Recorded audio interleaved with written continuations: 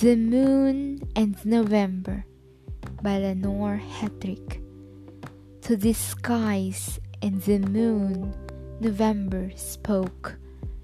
"Weep with me," said November, and wept. The skies melted into tears at the sight, and the siege of weeping with November kept.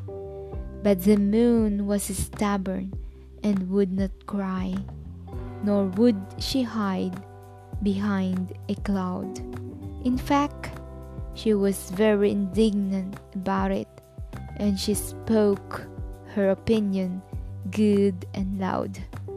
"Through the centuries I have shed my light, in every season, dry or wet, and on the rainiest night of the year, a sliver of my light you will get.